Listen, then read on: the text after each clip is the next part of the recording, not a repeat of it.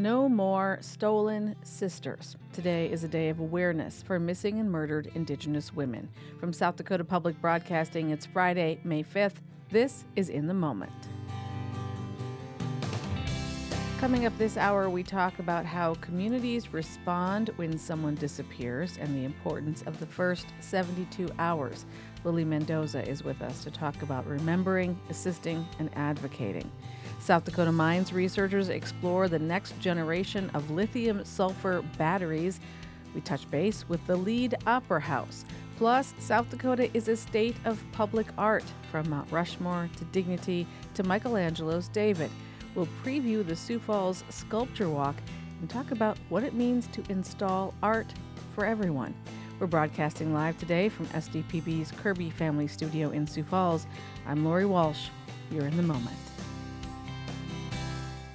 In downtown Rapid City, there's always a pop of color between 6th and 7th Streets. The walls along Art Alley are a canvas for up-and-coming creative minds and a great photo opportunity for visitors. Now they've put out a call for new artists. SDPB's CJ Keene checks in. While those huge graffiti murals might make for some eye-catching social media snaps, behind each is an artist with their own family, career, and dreams. Art Alley is organized through the Doll Art Center. Leah Killian is the center's communication director. She says they're trying to rethink what public art is. I think it's wonderful to have this public space because in so many cases when a city contemplates public art, it gets really bougie really quickly. And you need $500,000 to install a sculpture. And those are wonderful. But this serves a part of the population that can't afford to, say, pay $180 for a ticket to a show. Killian says spray painting the side of a building is a medium that comes with baggage. Street art isn't typically an art form that's accepted. We look at it and we think it's graffiti while failing to acknowledge the beauty and the humanity that's being shared there. And so Art Alley, which has become a phenomenal tourist attraction, brings a lot of life to downtown. It allows us to really appreciate these different forms of art and to see them in an ever-changing landscape. That constant change creates a living alleyway that evolves each day in ways both big and small.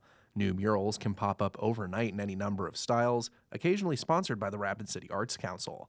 Despite its popularity, there is still a need for new painters with artistic visions beyond quickly thrown tags. Come here, we'll give you a voice. We'll give you a canvas to paint whatever your message is on there for those people who feel so unincluded and feel so silenced. It's still there for them. And that's one of the reasons why it's important for us to keep Art Alley. Graffiti did start as a form of self-expression somewhat against the man. It was an act of rebellion, but it morphed into true talented people making incredible things. And according to the Doll Center's education director, Melissa Nelson, it might be easier to get the ball rolling on your first mural than you think. The permits for our alley are free. There's no charge to get a permit, and almost everybody's approved. So it's a pretty easy, simple process that you would do anywhere. One regular contributor to Art Alley is Ramon Barica, also known by his artistic handle Comey. One of his pieces, a mural on the south end of the alley, is something of a self-portrait. The two faces are merged together, like the dichotomy that we play with, the good, the bad. Everything in your life is always going to be two-sided, and it's vibrant, it pops. That's my style. I want everything to be in your face. I want to make pieces that you can't forget. If you look at this, you're going to go to sleep and be like, oh yeah, I saw that really cool thing. I'm not going to go to bed thinking about a landscape I saw at a dentist's office, Comey says his transition from pencils to spray paint was a fast one. Just go for it. Like, with me, this is what I want to do full time, and if you have something that gives you that itch and that drive, why hold yourself back? You don't have to listen to what anyone says. That's what art is. It's freedom. It's expression. You can't have expression and freedom if you're in a box. But there's another piece to being an Art Alley painter. Comey says you need to be able to let go of your work, because inevitably it'll be tagged over by unofficial, illegal graffiti. Part of me is sad because I want people to view it as it was intended to be viewed, at the same time, Art Alley's about turning a page and moving on, you know. So the fact that someone else wants to create over it doesn't bother me. Another regular is Katie Jo Dufloth, or Lumi.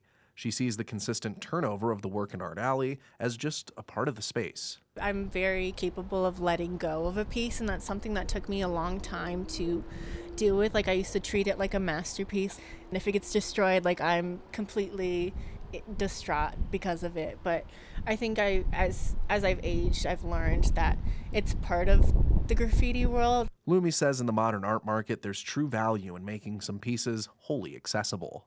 The art world has become like so saturated with the numbers. Composition and themes are being compromised for the sake of it. So I think eliminating the money side of it has helped me to be more authentic and be more honest with what I want to show. To display your work in places that you're not going to profit off of it helps not only people connect to it better, but it allows you to be like more you. There is a small but welcoming community of artists involved with Art Alley, and their murals are usually visible in the alley for a few months before gradually being covered up by other tags. I'm SDPB's CJ Keene.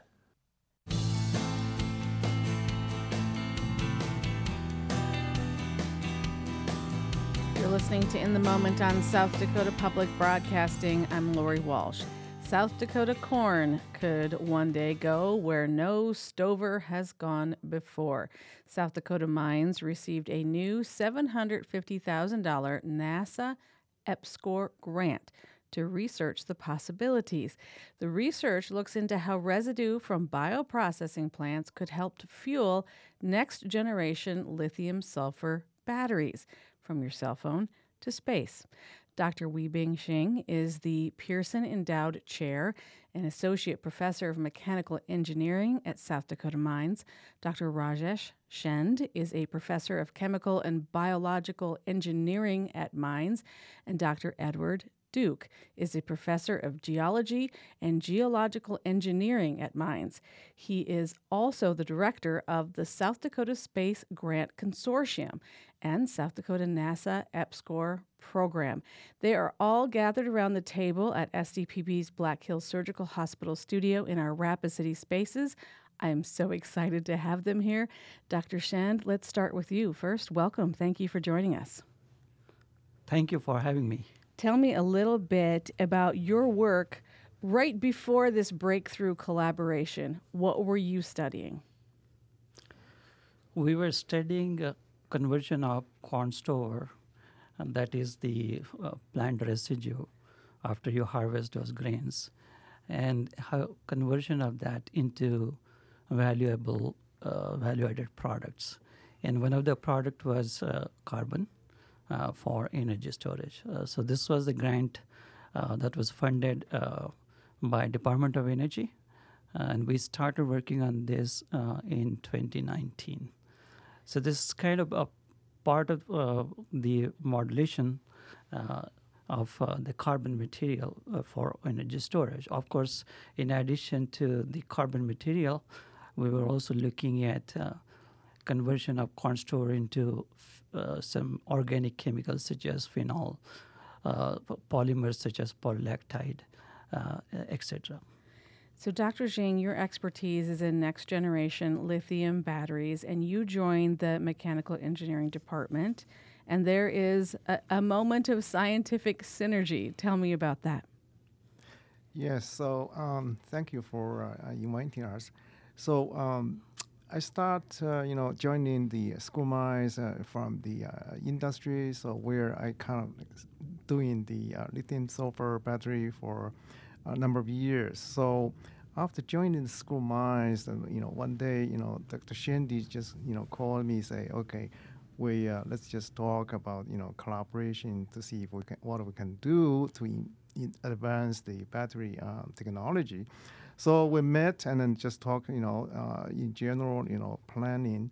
And then one day, I still recall, one afternoon, I received a phone call from Dr. Shindy say, okay, we have this, polymer nano layer coated material.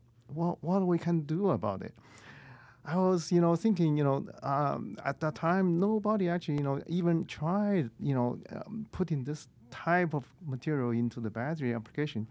So I say, okay, let's just give it a try. And then I was thinking about, some kind of another layer coating on the, sulfur battery material. So, a year later, after, some trials, and then we confirm, reconfirm, it's just a phenomenon that, this kind of nano-coated, battery material kind of, give us, a boost of energy and overcome some of the technical challenges.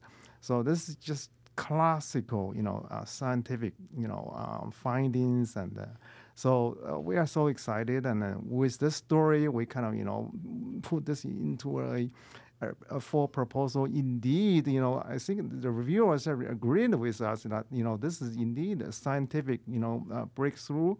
And so they give us a opportunity to further develop this, into a advanced lithium sulfur battery. Yeah.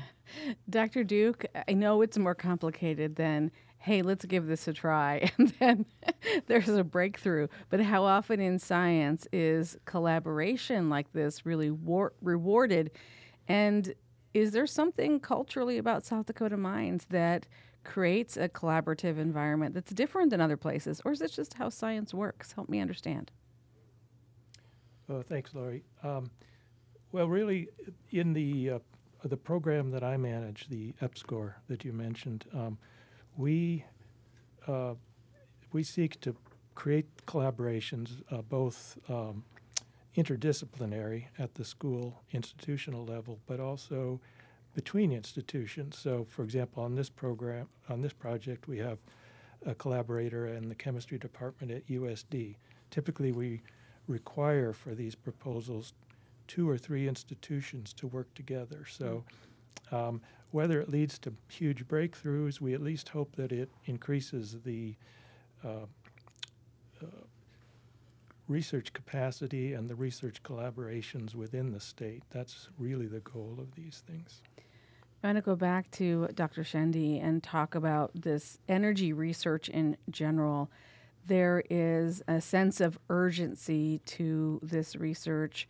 How important do you think this discovery could potentially be? Oh, this is a great question, Larry. This absolutely in energy sector, especially this energy storage devices that are used for a number of applications using electric vehicles, some medical appliances, consumer electronics, and many others. There are capacitors, supercapacitors, batteries are commonly used. And in some of these devices, carbon is used as one of the electrode material. Now, at the moment, the carbon that is manufactured, at least on the industrial scale, it comes from pet coke, we call it. It is coming from coal. So a lot of different feedstocks are currently being used. And those have significant carbon footprint. And that carbon footprint has been estimated somewhere around more than 18 kilogram of carbon dioxide per kilogram of carbon produced. So one of the thrust areas that my group is looking into, that making this electrode material from sort of renewable and sustainable feedstock, and that is biomass. So for the energy sector, I think this will be a great I would call it as a big deal from the science point of view, based on the results what we currently have. It's essentially turning waste into something that we all need, and we're just beginning to understand what this might be like. Dr. Zhang, talk to me about commercial potential, about what happens next. Is it too soon to ask that question? Yeah, so actually, it's actually on the horizon, actually, for the lithium sulfur battery. So as we know, lithium-ion battery has been, for the last 30 plus years since its, commercialization. So people are looking for like NASA, and then the DOD, and then defense, and then consumer, all the sectors looking for higher energy density, and then for example the electric vehicle, you need a longer drive distance, all that. So that's actually require high energy. So lithium sulfur battery technology kind of represents one of the most promising next generation chemistries. So with the promise in that the sulfur is less expensive and then is abundant, so and then also high energy. So obviously the reason that it's not being commercialized is because it has technical challenge by its own. So that's kind of why this discovery is kind of important, and then NASA supports the further development of this one. I see the future of this one is that this is direction for the to go, and then with the collaboration with the the focused the research, we hope that we can bring this into closer to the commercialization level, so that I would say maybe in this is near future or midterm or near term of endeavor. So hopefully we bring this sooner rather than later to the commercialization. Yeah. Dr. Duke, I'm going to give you the last word. What about this do you want to leave people with as listeners across the state are sort of processing what's happening, the scientific discovery, the excitement of it, the unknown, the grant, which could research more possibilities? What's our takeaway today, Dr. Duke? Well, I think the one thing that's interesting is that for the past 20 or more years, the state of South Dakota has had a strategic plan for research and development. And one of the main themes was advancing value-added agriculture, the type of thing that Dr. Shende has been working on. But looking forward, so a lot of that work went into new ways of producing ethanol, for example. Mm. But looking forward 20 or 30 years, when society wants us to move away from carbon-based fuels, it would be, I think, a very interesting twist if one of the things that replaced those fuels was also produced from the same corn that is no longer being used for ethanol, but is now going into the lithium batteries that are fueling those vehicles once we move away from carbon sources. Mm. So to me, it's a sort of an interesting confluence of different things going on, technical, societal, economic things in the state. Yeah, fascinating stuff. Dr. Edward Duke, Dr. Raja Shendi, and Dr. Weibing Jing. Thank you so much, gentlemen, for being here with us. We appreciate your time and expertise. Thank you very much. Thank you. Thank you.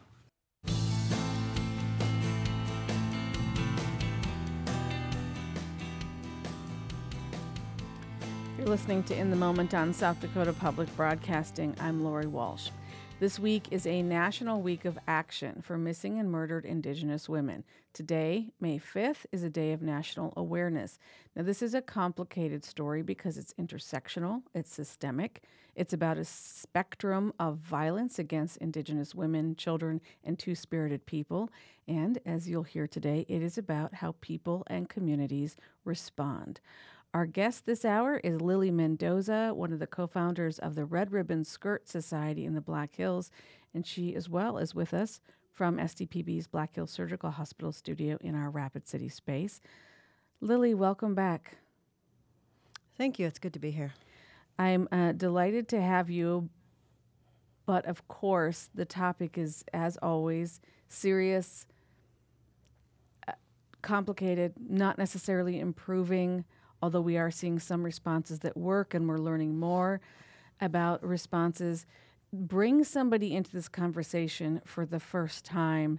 Since colonization, violence against Indigenous women has been part and parcel to systems of oppression. What do you want people to understand about why that matters today? Right. I'm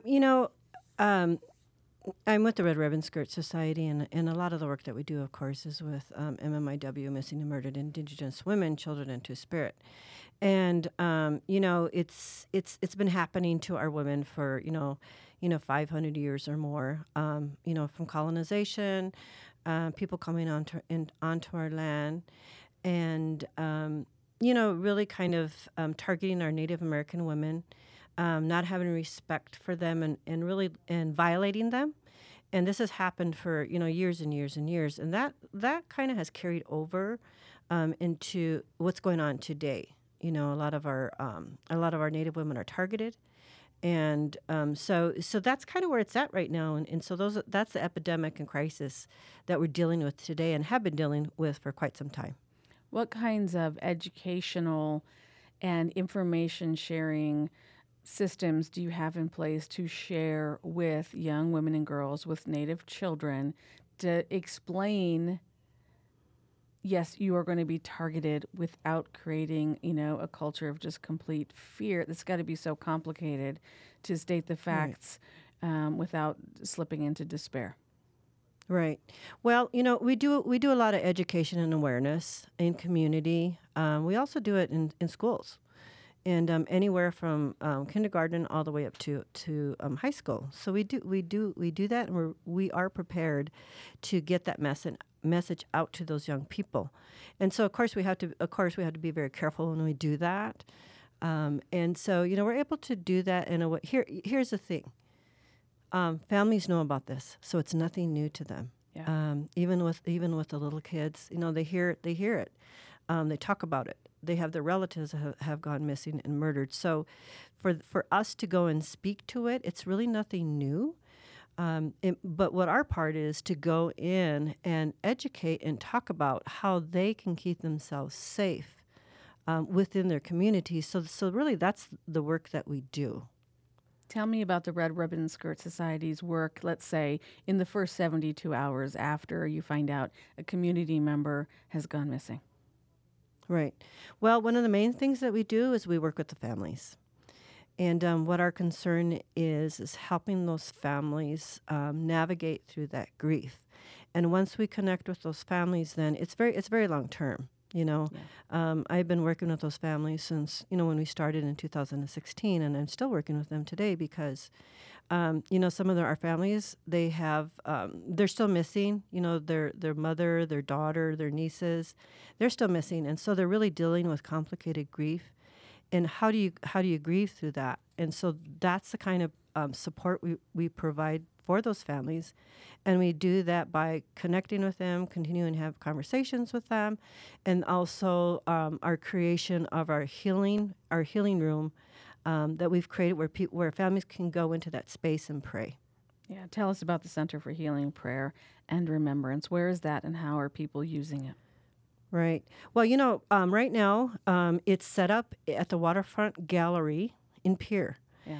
And we used to have it where my bookstore was, and of course I don't have my bookstore anymore. So we're slowly finding a home for that healing room, and so right now it's in Pierre. It's set up at the gallery. We have an altar. We have a healing room in there. We have dresses hanging by the waters down there, and so families can go there. They can pray. They can put items on the altar, and even families whose names aren't on those dresses, they are welcome to go in and do that. So it's something that has really been needed, in our communities.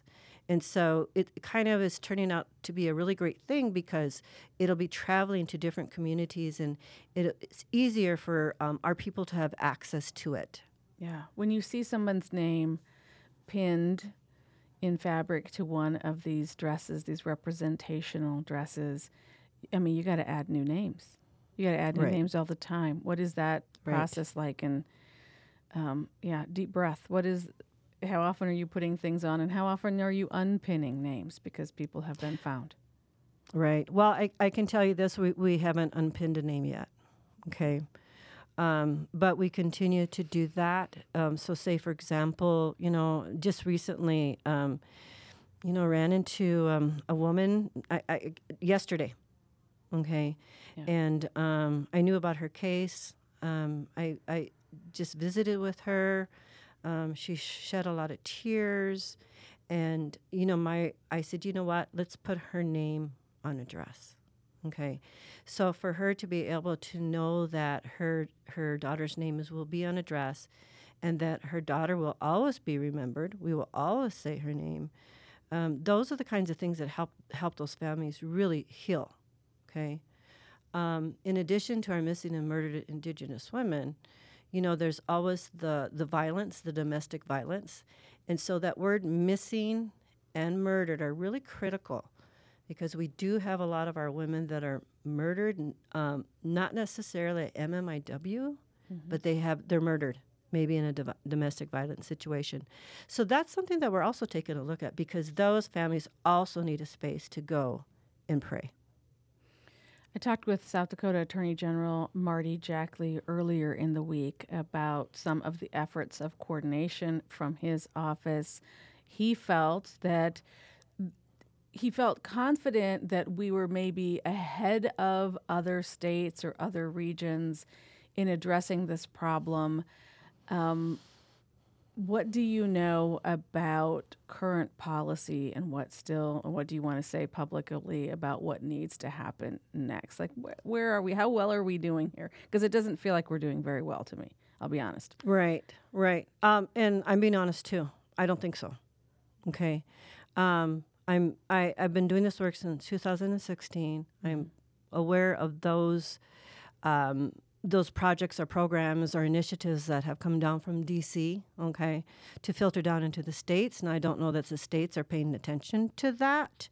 And especially when you're looking at, are they going to put dollars into this movement to help our women and to help the families? To be honest with you, I don't think that's happening. Okay. And so one of the things that we can do as a group of women, as a society of women, we're not attached to anybody. We don't have to answer to any federal government.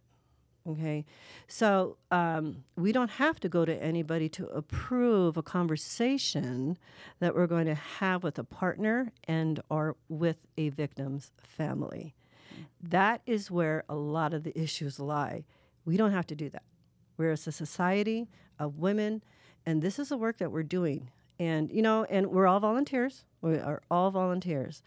And, we don't depend on federal dollars. We get donations, and the donations that we get, they go to help the families of those victims. I also asked him what upset him, like what, not what wakes you up at night, but like what makes you angry. And he brought up lack of coordination between law enforcement entities, jurisdictional problems. What upsets you about the way the laws are written that can cause confusion and lack of prosecution? Right. You know what? I'm upset about it too. There's the whole issue of jurisdiction. We have stories of, women that have been murdered right on the line. Well, who's going to take that on? Okay, so in the meanwhile, they're trying to figure out whose jurisdiction and who's going to take that on. Whoever the perpetrator is he's on the run. Okay, so it's all about time. It's all about people working together, and the Not Invisible Act that came down last year, that was part of all of this. Let's figure out how we can get past the jurisdiction. We need to work together. Don't know if that's happening. I mean, I met with the individuals that were nominated to be a part of that group. Don't know that that's happening. And I shouldn't say I don't know. I do know it's not happening, We want, I guess, awareness is one thing, outrage is another, and hopelessness and feeling like there is no response can be a safe place for people to hide and not be accountable to solving issues. Do you see that? Do you see a lot of shrugging shoulders, throwing up your arms? Hey, this is a problem. It's been a problem for a long time. It's super complicated. We're not sure we can solve it. We need to have a conversation, make incremental progress. All that can be very frustrating when you have a daughter who's gone. Right. We're dealing with a case right now, and it's only been 2 years. And there are 3 individuals that were arrested. They're saying there isn't enough evidence. Okay. And so they're closing her case. And we're just like, that's wrong. That's not right. And kind of what we're seeing is that, election years, somebody else is put into those critical positions. There's files on their desk. They pick up a file and don't spend too much time on it, And it's like, okay, well, we're just going to close this case. And that's really hard for families to hear. They're angry. And so that's this kind of support and advocacy that we do for those families, because when they're in those settings and they're being told this, it becomes really confusing. They're once again put in a state of grief. And so our work is we will attend those meetings with those families because we can write down, we can remember things for them. And so right now we're dealing with a case right now with a family. And we are going to make sure that they reopen that case, because it shouldn't be closed, should not be closed. How important are Indigenous practices when you provide support for families? Right. It's really very critical, because we know, and I've been in Rapid City for, I don't know, this is my home, 35 years. This is where I raised my children, my grandchildren. And I know, having been in this community, is that having our community here within Rapid City, our Lakota people, our Lakota values, and how we practice that is very, very critical, because it becomes a different situation if we have a victim's family walk into a setting, and it's scary for them. It is very scary for them, because there's still the idea of non-natives and natives within our city. Okay, as much as we start to bring everybody together and work together, that's a difficult thing, because we are looking at generations of genocide. First of all, how do we heal through that? Because we're also dealing with generations of those individuals that committed that genocide. Okay, so it's really, really learned behavior. And so it's really simple for people in position of power to walk away from that and say, not that important. There are some awareness events and a gala coming up. What do you want to tell us about ways people can connect? Give us a little bit. We mentioned the waterfront gallery in Pier. We mentioned the exhibition there and the healing space there. What else is happening to raise more awareness? Well, today we've been working on for almost a year now the Red Dress Gala. Okay, it's going to be at the Holiday Plaza, and what's really exciting for us is that we've had a lot of really great sponsors, businesses they're bringing their employees in. And that's really exciting for us, because they're going to learn about this crisis, and for them to be there to see the families, because families are going to be key in this. They're going to be speaking, And so for our partners now, I really do see them as partners, these different businesses in Rapid City that just have stepped up. They're going to hear those stories firsthand to get better understanding, and maybe some of them don't even know about this crisis. Right. Okay, so that's the exciting thing that's going to be happening with this gala. And the other thing, I'm sure you've talked about this with Chef Sean Sherman. He's one of the top 100 influential people for Time Magazine. Yeah. He's going to be there. He's going to be cooking for us. I mean, how great is that? That is so wonderful, so wonderful. And we have a lot of young women that are going to be attending. We have a group of women that flew in from Minneapolis that do MMIW work over there. They're going to be premiering their podcast. We have groups of middle-aged girls coming up from Oglala Education Department that they're bringing them. And so that's another exciting thing. We are really going to be face-to-face with these young people and really encouraging them, to say, this is going to be your work now. You've got to start now. Yeah. Kind of thing. I can't believe how many times I will we'll have a conversation like this, Lily, and you've been really generous with your time with me over the years and explaining and answering questions again and again. And I will get emails today saying I did not know that, and I will get emails today, I can almost guarantee you, saying that can't possibly be true. And then I have to, engage with a listener who maybe needs a little more facts and data and data points to help them understand what's happening. And before I let you go, I also had a listener who suggested that I ensure we have tribal affiliations for our guests. So I have you as an enrolled member of Cheyenne River Sioux Tribe. Is that correct? Right. Excellent. You can find the Red Ribbon Skirt Society on Facebook. Any other places you want people to connect, Lily? You know what?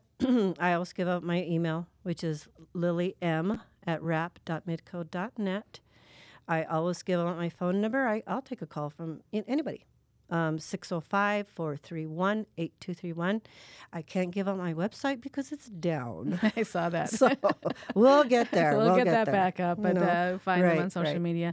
Lily Mendoza, it's always an honor to be in the same space with you, even though we are on separate sides of the state right now. But I appreciate your time. Thank you. Right. Thank you, Lori. Let's take a moment now to visit a cultural jewel of the Northern Hills. Thomas Golden is the executive director of the Homestake Opera House in Lead. There is community pride in the Opera House. It's a facility that has evolved dramatically since its construction in 1914. As the building has found new purpose, so has Golden. His path in life has taken him from North Dakota, around the world, and now to his home in Lead. My parents moved us down to the Northern Hills when I was in high school. Graduated in Sturgis, took off to USD for 2 years. Was a kid who needed a gap year, who didn't know he needed a gap year, so I struggled greatly trying to do college. I ended up joining the Navy for 7 years, went around the world, came back to South Dakota. And honestly, we were at a point as a family that we thought we're probably going to leave South Dakota. We're pretty done here. We think we've done everything we're going to do. I ran into people from here at the Opera House. I didn't know it existed. I got introduced. The development director job came open and was offered it. And then when the executive director who was here at the time left, I was asked to take on the role, and I did so happily. So that's how I end up here. I walk 20 feet and I'm in a grand, beautiful theater. So everybody wants to be on stage. We all want to act. We all want to get in the spotlight. But on the whole, if you told me I couldn't be in the play, but I could usher or serve concessions, I was happy. So it's always really been ultimately about being in the building and helping to make the thing happen. And that's exactly what I get to do. So it's exciting. That auditorium is nowhere else. And I love a lot of theaters. I have a passion for really cool buildings, and we have a lot of great theaters in South Dakota, but this is one of a kind. This is its own thing, and even in its current state, people can't believe what they see here, and the fact that we bring world-class entertainment into it. We're not asking you to just come see the cool building, which should be enough, but it's more than that. You're gonna see world-class entertainers on that stage as well. Thomas Golden is executive director for the Homestake Opera House in Lead. He's managing a campaign to raise funds to complete the restoration of the facility. Golden and the Opera House are featured in the Dakota Life episode Greetings from Lead. I tuned in last night. If you missed it, you can watch online at sdpb.org/watch.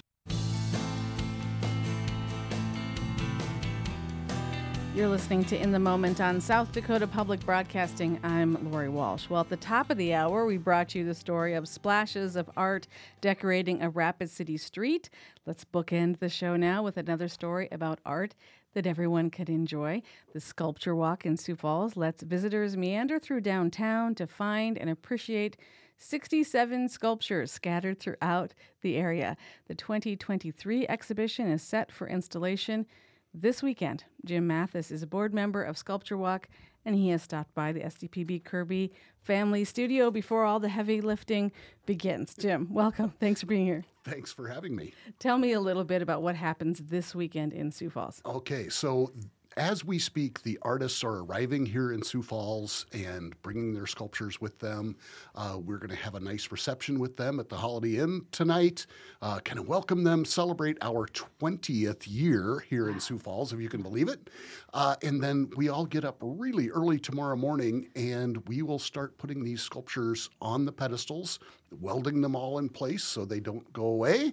And we should be done by 10 or 11 o'clock tomorrow morning, and we'll have all 67 pieces in place. We've got probably 15, 16, 17 in place right now, but we'll get all of them in by this weekend. How many from 2022 have been purchased and will stay somewhere in the community? Do you have any? Because sometimes there are some that somebody has bought and said this needs to be a permanent installation. You bet. The city purchases the People's Choice every year. Okay. Last year, the People's Choice was Big Elk that was downtown on Phillips. That's going to move over to the City Center building. And then there are a few other pieces that will be staying in town, too. One of my favorites, a Ukraine artist by the name of Serge Majnevsky. We purchased one of his pieces and we placed it at the Washington Pavilion at the Visitor Center there. Nice. And so that will stay with us forever. And he worked out a deal with us. If we bought it, he donated all of the money back to his hometown in Ukraine to help with the war efforts there. So it was a chance for us to do some good and get a piece of fantastic art. And I got a chance to talk to Serge this morning, and we installed his piece actually about 6:30 today. So nice installation for people who haven't seen it. Some of these sculptures are small and liftable. Others are quite monumental in size. Absolutely. Takes a crew, right? It takes a crew. The one we did with Serge this morning, he works in aluminum. It's lightweight. It's easy. One guy could pick it up. But we had one that was installed a couple of weeks ago that we had to bring in a crane because it's stone and about 6 feet tall, and so it weighs thousands of pounds, and so we've got them everywhere in between where some it'll be 3-4 guys can lift it up and put it on the pedestal, and there are a few that we still need a crane or a forklift, so we'll have a crew with a forklift out tomorrow morning. They'll start at about 5 o'clock in the morning. All right, tell us a little bit about how far and wide does this reach now? The imprint of Sculpture Walk, I'm not saying it's the only one in the country, but it has a footprint. It does have a footprint, yes. So our program, in addition to the 67 sculptures right downtown, we have a smaller program of about a half a dozen sculptures at USF, another probably close to 24 at Avera McKinnon Hospital. We've got a satellite program in the Cathedral District. We've got satellite programs in Watertown and Yankton and Vermilion and at USD.